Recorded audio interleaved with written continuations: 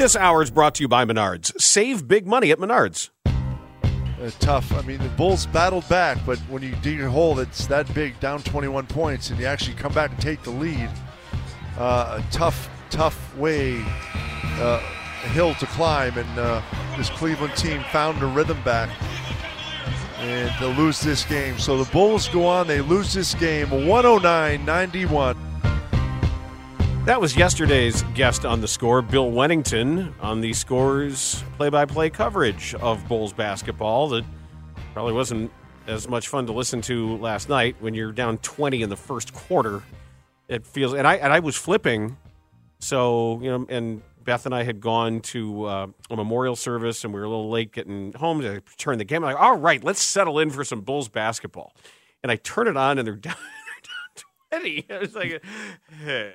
Before we bring in Cody, I just wanted to say, I meant to mention this to you. What? I'm watching last night, and I don't know if Vooch understands, because he had told KC that he's just going to keep shooting threes. Mm-hmm. I don't know if he understands that he's open because he's not making threes. Oh, they wanted him to keep shooting. Was he 1 for 7? And he did, and it was bad. And I want him to stop doing that. Now we can bring in Cody Westerlund, who covers the Bulls for us. I'm not sure I agree. I don't mind him shooting open threes. I don't mind him shooting them. Shot. I think that he still not if you're shooting 28%. I think that he needs to understand game flow and game situation on when to shoot that three and when to move the ball. Cody Westerlund joins us on the Circa Sports Illinois hotline, the editor and Bulls writer for 670thescore.com, on Twitter at Cody Westerlund. He's also on twitch.tv/Chicago670thescore. Hey, Cody. Hey, how you guys doing? I'm kind of with Laurence on that one. I like when Vooch is kind of passing the ball a little bit more toward the top of the key, rather than chucking up too many three-pointers on that. I feel like there is a focal point role for him in the offense, but 7 was a lot to see last night. It was definitely a lot to see with him, and especially because he's been bad at it this year and has really been struggling as of late. What did you think was the biggest issue in last night's game? Well, it was the second chance points. I think the Cavs had 26 of them. 21 of them had come by early in the third quarter, and the Bulls didn't take care of the basketball very well at all. 19 turnovers as a team. 7 of them came from Coby White. And the Bulls have been so good taking care of the ball this season. Around 12 turnovers a game, have been pretty much 1, 2, or 3 in the NBA all year in that ranking. So when that kind of spirals out of control and the Bulls don't have the bones of who they are, they don't have their reliable traits going into any single game, it's going to get tough for them. And you got to give the Cavs credit, right? I know they're shorthanded with Darius Garland being out, Evan Mobley being out, but they've remade themselves over the past few weeks into this team that just chucks threes at a really, really high rate and is doing it well. They gave a little bit more space for Jarrett Allen in that pick and roll game. You saw that early against the Bulls. He had 2 or 3 dunks, layups, buckets just off that screen roll game with Donovan Mitchell. So this is a team, there's a reason the Cavs are 4th in the East, and a lot of it has to do with Donovan Mitchell being really good at basketball. Jarrett Allen's playing incredible lately, and they really know who they are right now. So this was a good team the Bulls were playing too.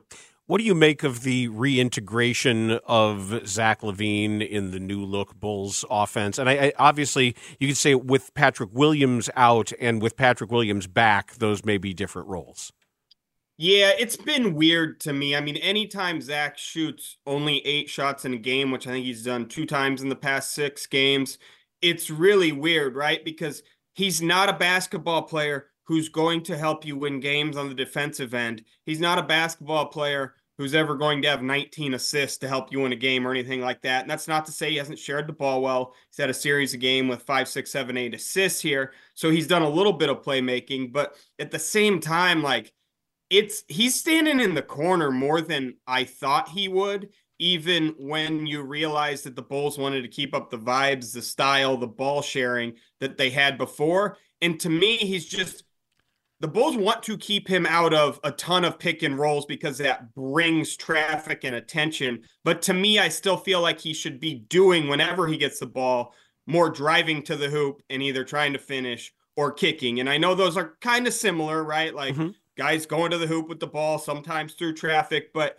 if he can get the ball when they have to close out hard on him because of his threat of three-point shooting, I want to see him go hard to the hoop more, spray the ball and play make, or finish strong. But we saw him miss a couple layups last night too. That's kind of been a season-long weakness for Zach LaVine compared to his career norms. So it's been a little odd, but I mean, the Bulls have won more than they've lost since has come back. So you understand it. But if this is the whole future, like if he doesn't get moved by the February 8th trade deadline, it's going to be a really weird last couple months of the season, I would think. I think that the situation that Zach is in right now is pretty weird, and I'm putting on my notes for Dan and I to maybe discuss tomorrow on the show. But Cody, I'd love to get your thoughts on this.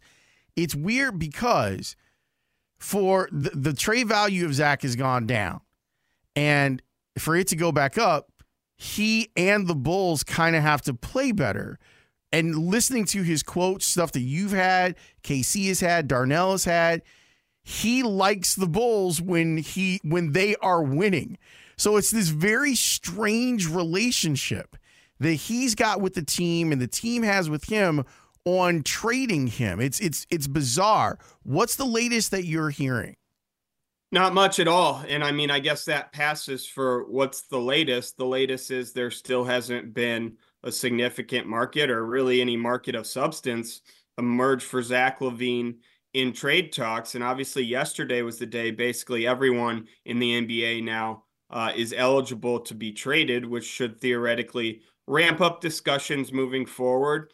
And everyone's long had their eyes on the Lakers, but the longer this goes on with the Lakers not showing significant interest, and then you got DeJounte Murray, Atlanta Hawks guard, looks like he's on the trade market too, might be a better, cheaper fit for the Lakers there. It seems like the hopes of a Zach LaVine trade, I was pretty confident in it happening a few weeks ago. It's going down, which I mean, some people have obviously predicted. The Bulls are still going to try to move him, but the Lakers to me were the logical fit for a long time. And just the way that it seems like they're definitely going to want to hang on to Austin Reeves, which you understand he's their third best player right now on a really good contract. I don't know how the fit's going to work out there. So it's what we've seen when the market's not moving much. That's why you see reports of, I believe Woj was the one who said that in many ways, the Bulls are just going to have to view moving Zach LaVine perhaps at some point as getting off of his huge contract, which is $215 million, around $45 million a year or so. So a lot of intrigue there to play out before February 8th. And as we do get closer to that, there's the larger picture then. If people come asking about DeMar DeRozan, and as much as he has bought in and as much as he has sacrificed for the team concept, there's no movement in a contract extension negotiation. And then someone's going to offer you a lot for, and if he's healthy, for Caruso. So is there any possible way they can do this again? Say, we believe in this team and we're just going to stand pat. Like, something finally has to give. Something big has to give, at least in my estimation. I would think they would have a move of some sort, and I would think Zach LaVine would still be the leading contender there. But I haven't heard much on DeMar either. Like, the Bulls love DeMar DeRozan and Alex Caruso. Like, that's the thing you have to remember through all this. We all do. They love those guys. Of course they do. But they also have a responsibility to have a greater understanding of where they are and where they're going or not going. They've never shown an understanding, this front office, really, of where they are at any moment in time, right? Like, they always go back and cite the 23 games. What was it, 14-9 with Patrick Beverley last year? Something like that, as somehow being the big picture takeaway from 82 games when it's a sliver of about 25% of their schedule. So that's why when you look at it, you don't know what's going to happen. Now, I think if they hold on to DeMar DeRozan past the trade deadline, it'll be like the Vooch situation last year, where you have to think you're going to bring him back.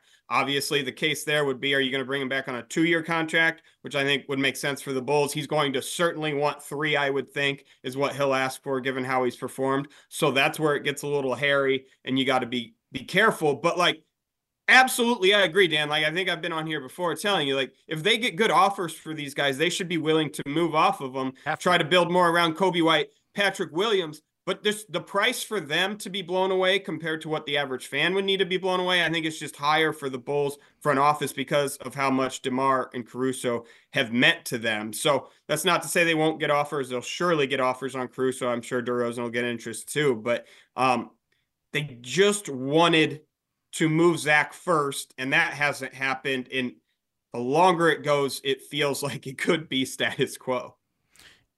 The other thing is with this is they're sitting in the play-in right now, and that's probably where they're going to end up. Yeah. I still don't know if that's satisfying to the front office, if just having the chance to be a team that could move to the playoffs, and with them seeing what happened with Miami last year, I worry that is something that they will see as a success. I don't think finishing 7th, 8th, 9th, 10th is satisfying to this Bulls front office, but I do think they're probably at a headspace where everything we've heard, and again, what they've done before and what they haven't, where they will find that acceptable after a 5-14 start and sell it as much as they can, because that's what they've sold before. I don't expect that to change in any regard. And to me, the thing still is again, you can trade Zach LaVine and still chase a play-in. You could trade DeMar DeRozan and still chase a play-in. Now, I think he would be a bigger blow given how much he produces on a nightly basis for the Bulls. But that goal doesn't leave just because those guys do. The East isn't that good. The play-in is big. It gets 10 of the 15 teams in, so you can still give it a whirl and stuff. So that's why everyone goes for the play. And to me, it's do your thing and see where you end up. Because we all agree there's no way if this team gets a 7 or 8 seed, they're not beating the Celtics or Bucks in a 7-game series this season. Can they push them to 6 games? Sure, maybe. But what does that mean to anyone? Certainly it has meant stuff to the Bulls front office in the past to reach the playoffs, but got to remember, they set the goal. They wanted to be better. This season, they want to win a playoff round. They've talked about that before. I thought last night was the sloppiest that I've seen Coby White play in a couple of seasons. 7 turnovers, not great court awareness of where his feet are when he catches 2 passes out of bounds. How have you seen teams change the way that they defend him? And are we seeing a player that's going through the growing pains of, oh, wait, I am the guy. Let me do more to try and help my team win? Yeah, we have. They've shifted more attention to Coby. Sometimes that has meant being more aggressive in the pick and roll with the big man who steps up. Sometimes that means when he's going to the hoop, those help defenders cut him off harder. If you remember early in Coby White's career, teams weren't afraid of him going to the hoop and finishing, right? He'd go in there and he'd just get lost among taller defenders and didn't finish well at the hoop. He has proved that he can do that more. He has proved that he can be more consistent with his shot and his decision-making. So once that decision-making got better, it forced teams to change. They have. Coby will have to adjust himself. And sometimes that may mean just the focus being on you. Those string of 20-point games are gone, which, I'll tell you right now, Coby White is certainly fine. If he scores 6 points in a game, has 7 assists, and the Bulls win and he takes care of the ball, he's going to be really happy. He's going to be happy in pretty much any scenario in which they win and he takes care of the ball. Those are the metrics he's going to look at every night, which is why I think he was so disappointed with his performance last night. He's not a guy who's into his scoring. He's just a guy that can do it well for long stretches for this team. They've needed it. And he's changed and had to adjust probably more than anyone on this team. It just seems like in the 4 or 5 years he's been here with the starting point guard role, coming off the bench, on ball, off ball. What are you going to do? Bad at defense, can't go to the hoop. And he always finds a way. So I expect him to find a way and keep improving. Now, that doesn't mean he's not an all-star this year. I don't know what his future holds, but I do think he's a good young building block who will adjust. And the Bulls should keep doing more to give him a little more responsibility every game, every week, every season. Have you heard anything from the team about how the awful rollout is going to affect the Ring of Honor going forward? Are they just going to kind of lick their wounds after this and say, all right, we'll do it better next time? Or are they still definitely going forward with the next round a couple years from now? Yeah, I haven't heard anything, Dan. I haven't checked in either. So that's something I'll probably ask about more the next home game. Obviously, the Bulls have been on the road the past couple days, haven't been around him. Not exactly a topic. It's kind of a touchy subject, right? Like, give it a few days. That's what I thought. To pass. Yeah.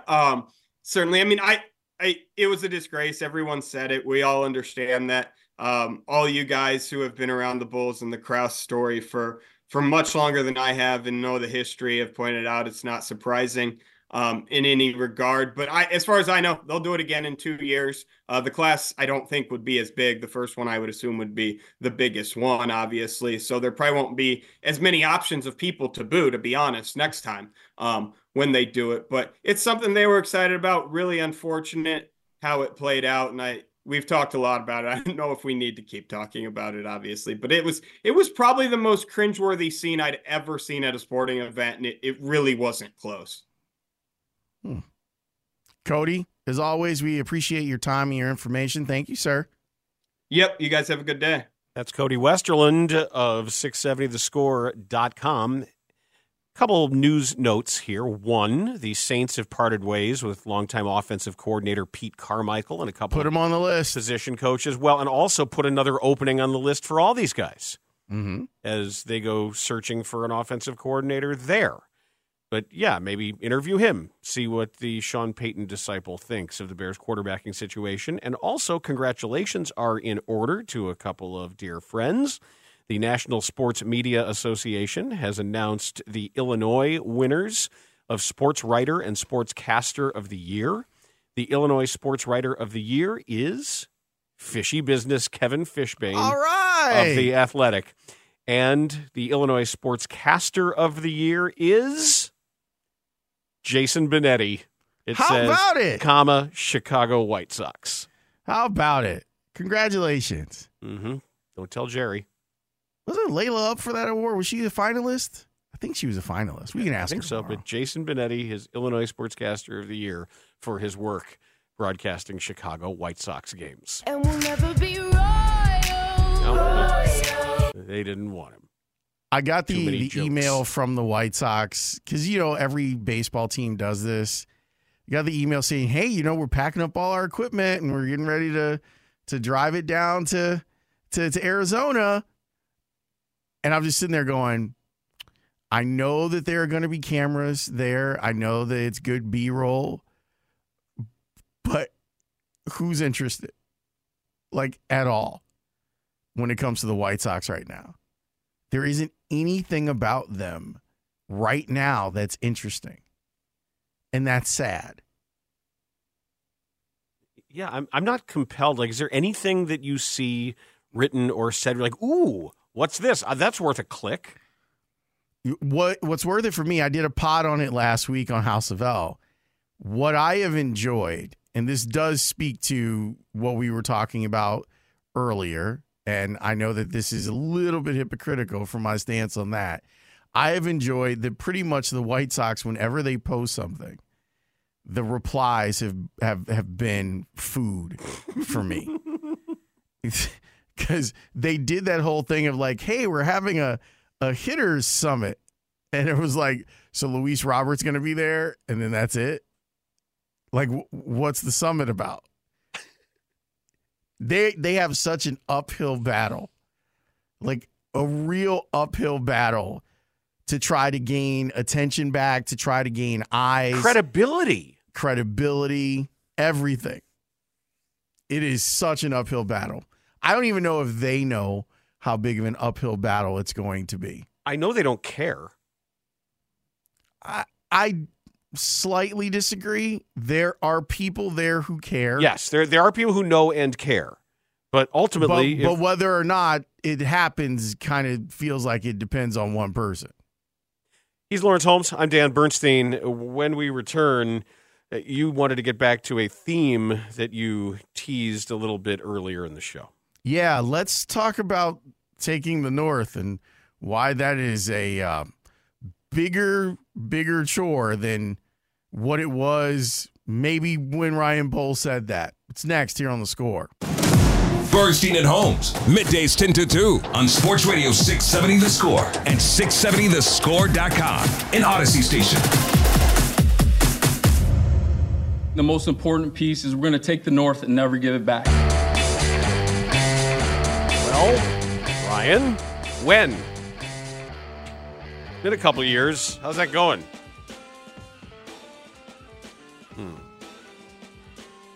These are the questions, Dan. And, the whole thing has been building, and I think that Ryan Poles has done a pretty good job of building the roster. He's got to figure out if he's done a good job of handling the coaching aspect of this whole thing. But whatevs.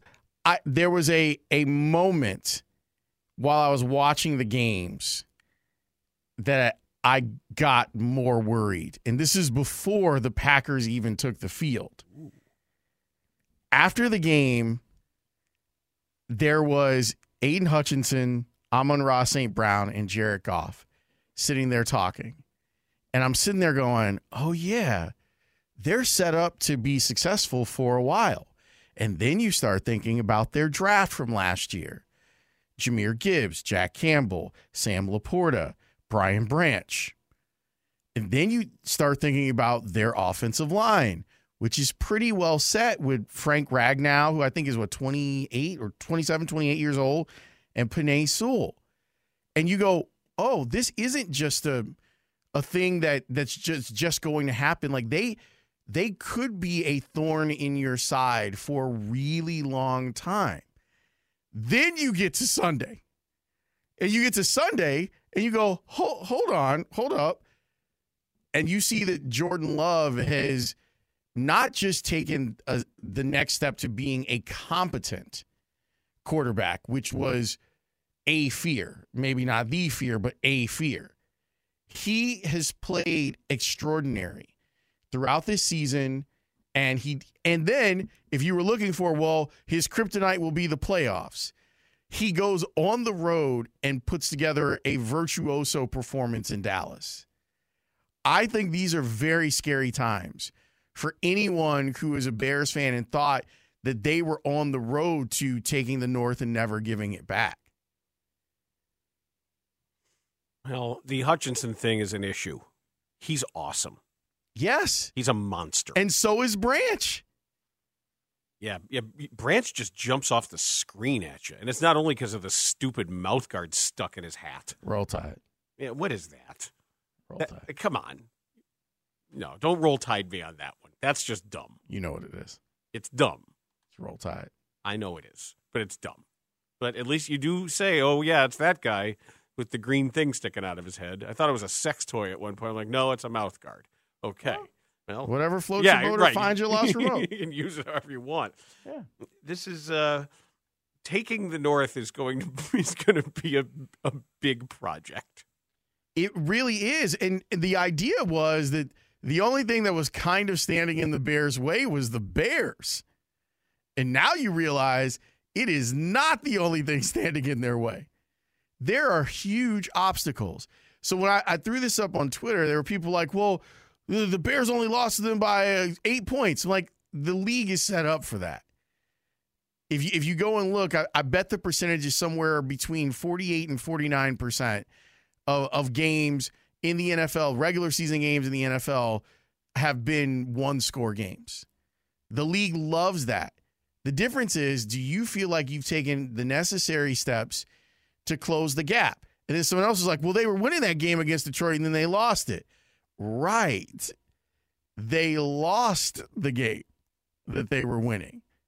Are you any closer to bridging that gap? Where it's kind of like the Bears made it seem like, and I guess it was, you could understand why, that it was about them running on the treadmill. That we're running in place. And if we could just start running forward, then we'll be able to take this division. And then they found out when they got outside and they were running forward that there were other people who were running and they were ahead of them. So now it's not just you can't fall down while you're running. You've got to catch at least 2 teams and maybe 3, depending on what the quarterback situation is up in Minnesota. It's a daunting task, man. And I'm sure this weekend feels worse because of that, but we're in a space where there could be a Packers-Lions NFC championship game. Yes, that could happen. Yeah, that could. And that's what you're trying to conquer. That's where you're at as if you're the Bears, that you have to figure out a way to over. I'm sorry. But it's all the more reason why this is already a missed opportunity. It's all the more reason why here you are at a time for something bold, a time to stop being the Bears. And they have bearsed it like the bearsiest thing that's ever bearsed. At this time, this was your chance. This is your opening. And you're 2 years in, like, we're going to take the North and never give it back. Well, here's a chance. You're going to do something right now? No, we're gonna keep this whatever, and then we'll hire. They like it. Oh, exactly. They like it. That every time you think there's new energy and new vision and something different, it never is. Well, to be fair, or at least to try to be fair, when you saw them make the move for Montez Sweat, you go, okay. All right, this is the way that you combat that. You get yourself a middle-aged pass rusher. And I mean that in football terms because he's, 27? Like, you know that there's going to be at least 3 more really good seasons of Montez Sweat. And you say, not only am I trading for him, I'm paying him. Now, the Bears have their really good young players on defense, too. I don't think that should be overlooked. But when you're kind of stuck in the sand offensively, whether you're talking about drafting a quarterback and the hope is that quarterback can jump up and be good, or bringing back the quarterback that you have, and it better mean that he takes the next step in his development and your team can be on a competitive floor with the other 2 teams, at least the other 2 teams in the division. Man, it seems like when Ryan Poles said that, think about what we were talking about. We didn't know if the Dan Campbell thing would work, number 1. And number 2, you thought that everything in Green Bay was going to fall apart because at the time it was falling apart. Because of Aaron Rodgers. Correct. Aaron Rodgers was going to either leave or have that franchise implode. And no one was thinking, well, they found the next one. They found the next guy. He's just been sitting there on the bench like Rodgers was. Nor was anybody thinking all Matt LaFleur needs is for Rodgers to get the hell out of his way. Yeah. That might be the biggest part of this, that you find out how good a coach Matt LaFleur is. Yeah, that's the problem. And the Bears like this guy. Those 2 teams are better coached, no matter who you hire as offensive coordinator. Oh, I think that's clear. Yeah. How can you get on their level? You're going to have to hit a home run with the offensive coordinator hire and pray that your decision on Eberflus that is based on stuff that's real, that you can that he has the makings of being a great head coach, even though his body of work thus far would say that he's probably average to below average as a head coach. Nobody in that building thinks he's great. Dan, no, they don't. And the evidence that I have to support my theory is that he is still the head coach of the Bears. Yeah, but that doesn't mean he's great because they keep stripping him of responsibility. But if he were great, if they didn't think that he had a chance to be great, they would have moved on from him. I don't know. I think they just wanted to keep the defense the same. I think that's really the point. But I agree with you in that. I mean, I think that you probably say it a little too I find it to be a little bit reductive that anyone could come in here and do it. But I do think that it's more possible than not that you can hire someone that can keep the level of intensity and energy up. I also think that group of defenders is self-motivated. Yes. Now maybe John Greenberg just said, they're professionals. Now, beyond them being professionals, I think that they, for the most part, hold themselves accountable. And I do think that they like Matt Eberflus, but I think that they would like a lot of different people if those people came in and allowed them to grow as players. Eberflus deserves credit for some of the development that's happened in the secondary. I truly believe that. But it doesn't mean that he's going to be able to handle what happens next. But we'll see. when you watch it through the lens of just what happened this weekend, and you realize that Jordan Love is not going anywhere, and Jared Goff and all of those weapons that he's got at his disposal aren't going anywhere, and that defense in Detroit, while it has some problems, I know for a fact they have a game wrecker. I know that. I know that they've got a problem child on their defensive line who you're going to have to deal with for years and years and years. What do you think about Darnell Wright versus him? I think that Darnell Wright did a pretty good job. I also think that he's a guy that will eventually counter. Like that's the thing about I really like Hutchinson as a player. And I might like him more than others do. I think that he's got enough talent and work ethic.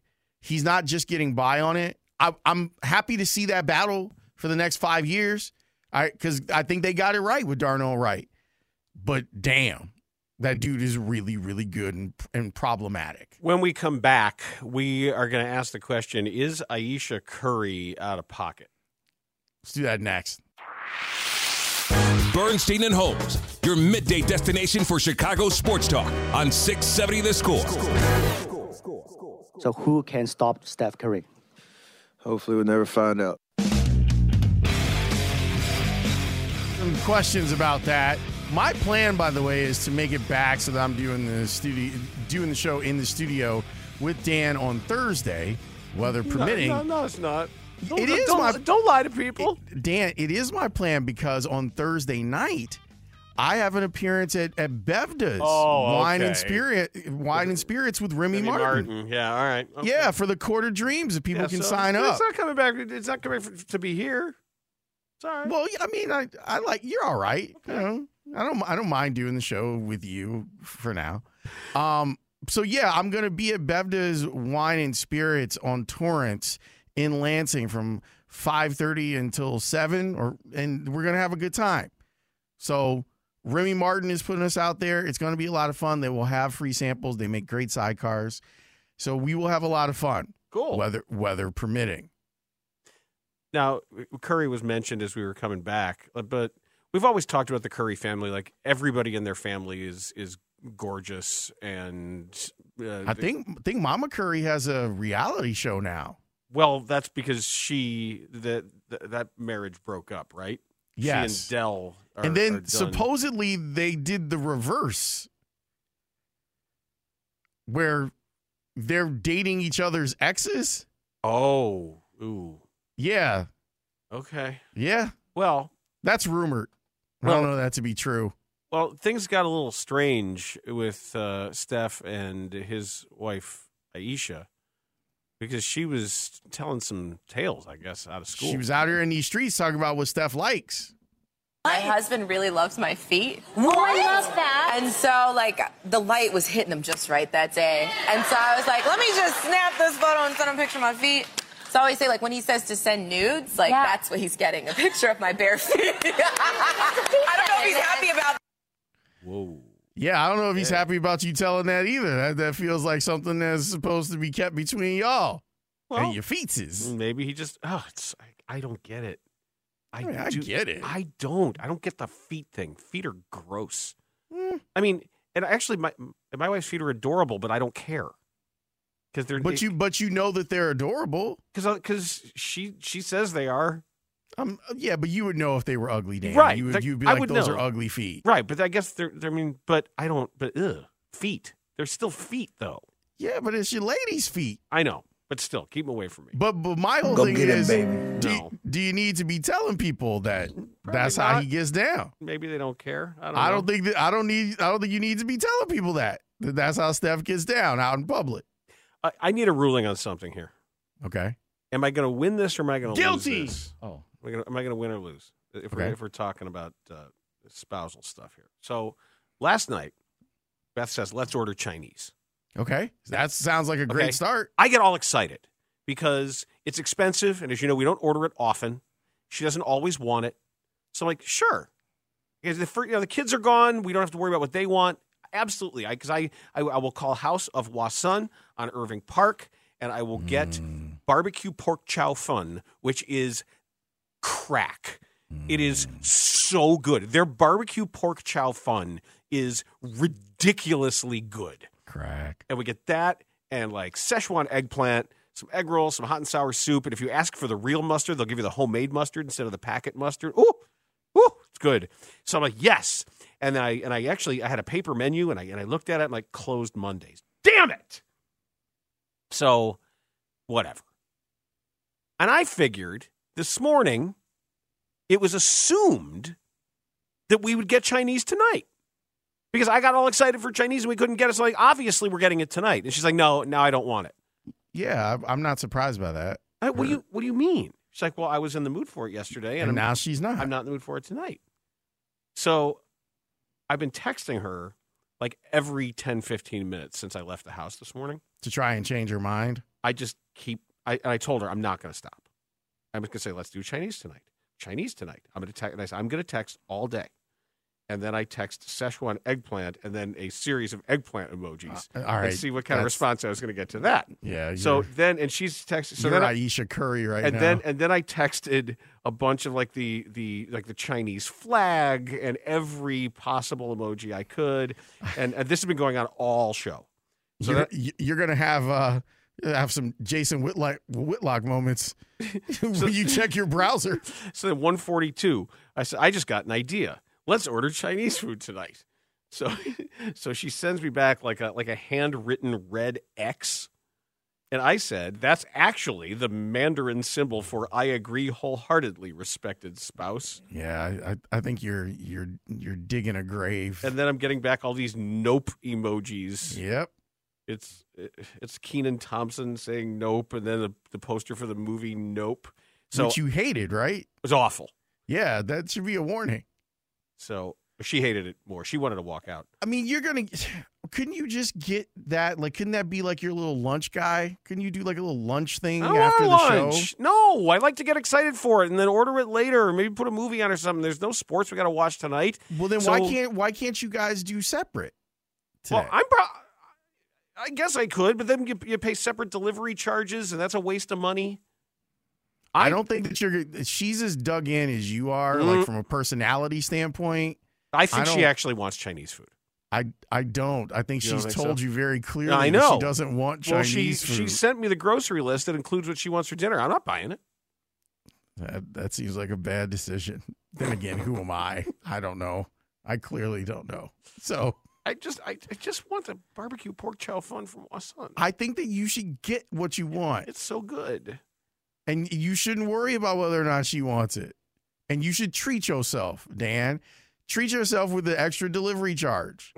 Maybe she's not even hungry. Have you even asked if she's actually hungry? Well, I never know. What if she's not actually hungry or just like wants cereal for dinner or something? No, then you can order whatever you want. Because she's going to be hungry and she's going to want Chinese food, and then she's going to decide not to order it because she doesn't want to lose. Even though she knows that she loves the hot and sour soup and the Szechuan eggplant. And do you think that she would be mad if you just said, you know what, executive decision, and ordered it? I'm ordering pick what you want. See, I can do that with the kids. I can't do that with her. With the kids, I'm like, hey, this is what I'm making. Eat it or don't eat it. This is what we're ordering. Pick what you want. And, especially the boy, Zoe will say, fine, whatever. I'm like, I don't want to. Is that good enough? Order from somewhere else. Duh.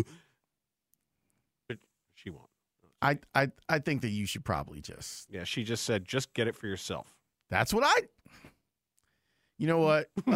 When I do the podcast with Jason, I am also going to do a podcast with Beth. Like, that's how many times do we have to tell him that'll be the name of it. How many times do we have to tell him stuff? Well, that's true. The 414 says if Beth is going to make hers from your grocery store stop, there's only one delivery charge. Correct. And the 815 says, Laurence, put him up in the eggplant. I get the eggplant thing. That's why I sent multiple when I said Szechuan eggplant, and then I followed it up with a separate text that was just multiple eggplant emojis. That's why I know what I'm his doing. His browser's going to look like Jason Whitlock. Yeah, I know what I'm doing. All right, Parkins and Spiegel next.